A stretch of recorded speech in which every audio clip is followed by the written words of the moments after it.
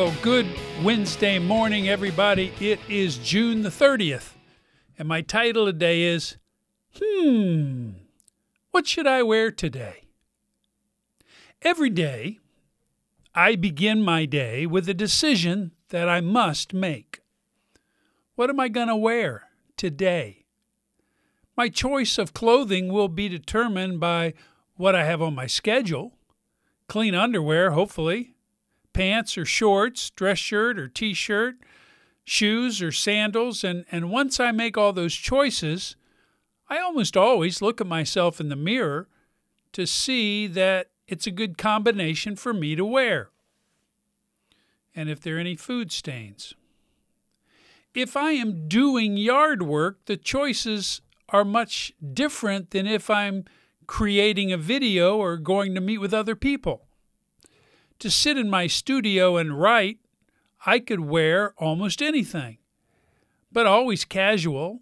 And if there's a mustard stain from the hot dog I had for lunch the day before, it's no big deal because I'm not going to be seeing anyone for a while.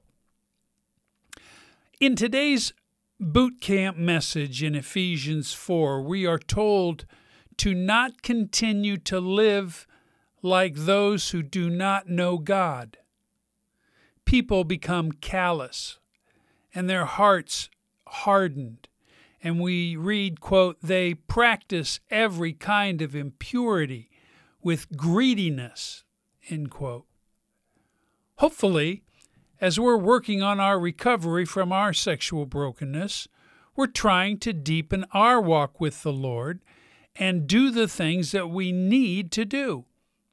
And one of those things that Paul teaches us in this passage is to get up and make sure you're wearing the right clothing.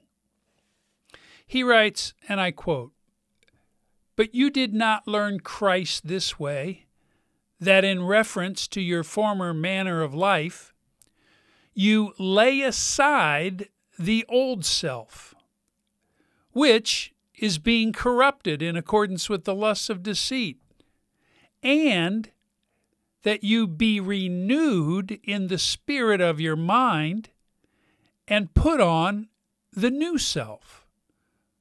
Put off the old self and put on the new self, which in the likeness of God has been created in righteousness and holiness of the truth," end quote.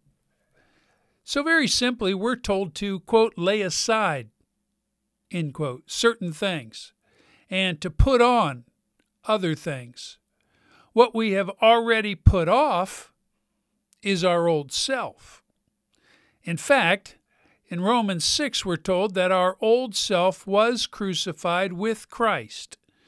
That old self-centered, rebellious, anti-authority person we were, which we may have been able to keep hidden most of the time. Yeah, that old you. It's been crucified. And Romans 6 tells us it's dead. However, I think we all realize that in some sense, he's still hanging around. Or is an old change of clothing hanging in your closet that's filthy and damaged. But for some reason, we go right in there and put him back on. And that's what happens when we ignore our reality of being the children of God who have been born again and are now new creations in Christ. When we do not take the action of laying aside the old self and putting on the new self, then that old self will work his way back into your life and will influence the thoughts you have, the words you say, and the actions you take.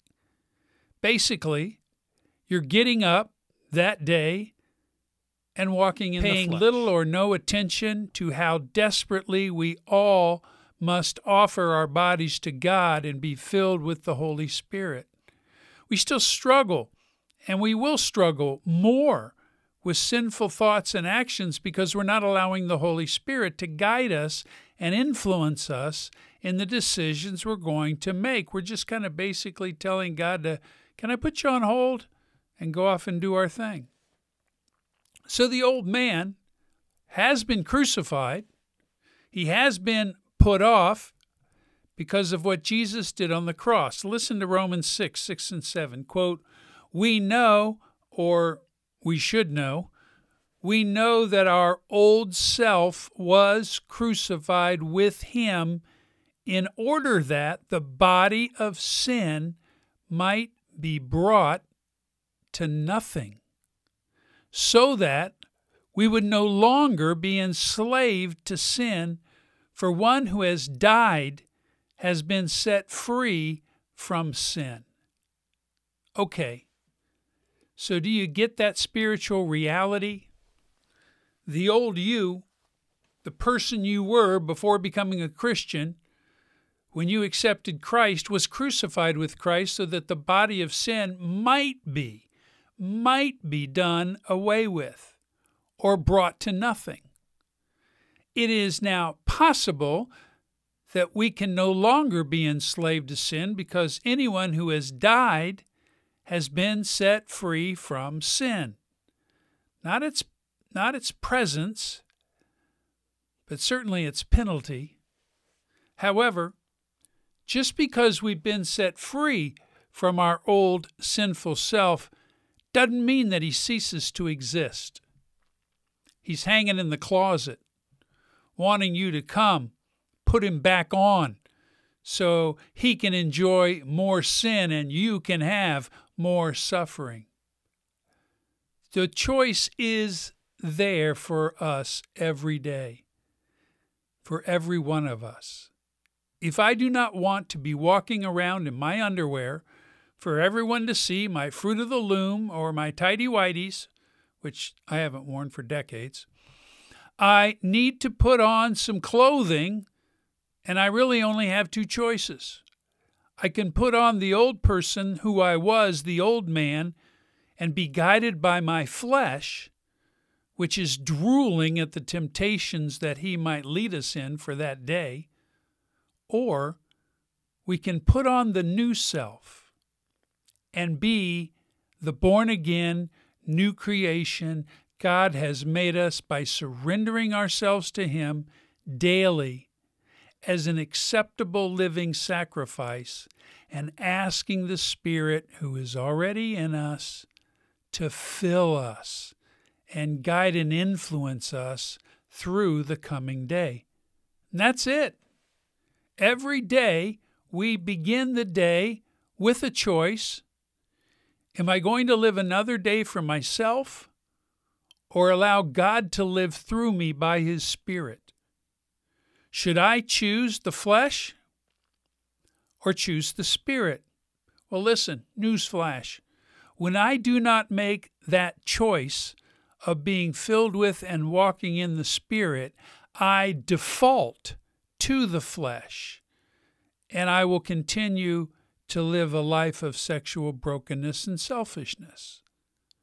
Now, the great thing about being saved is that we now have that choice every day. Before Christ, we didn't have that choice, and our flesh ruled as a monopoly over us. But now that I am born again, and the Spirit of God himself lives inside of my body, and he wants to help me live a Christ-like life, with the alternatives being to go back into sexual sin. Let me think about that. Which one should I choose?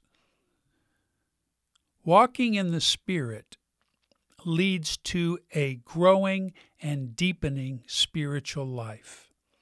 Walking in the flesh leads us all back into the world of sin and shame, and will only do more work to destroy us and all the relationships we hold dear. Every day, one day at a time. Listen, my friends, it's not complicated, and it's not difficult. So when will you get serious about your own recovery and get your butt out of bed so that you can start the day off right, spending time with the Lord, offering Him your body, asking the Spirit to fill you, and putting on the full armor of God. When are you going to start doing that? Let me think. You know what? Tomorrow might be a good day to start, unless you want to just stop right now and do it wherever you are. This is John Doyle with 180 Podcast. God bless you, my friends. Hope you have a great day in the Lord, and we'll continue this ministry of expanding the verses that you're reading in boot camp. And by the way, if you do not have the 180 boot camp, just email me and I'll send it to you. This is John Doyle with 180 Podcast. God bless you, my friends. Take care. And goodbye.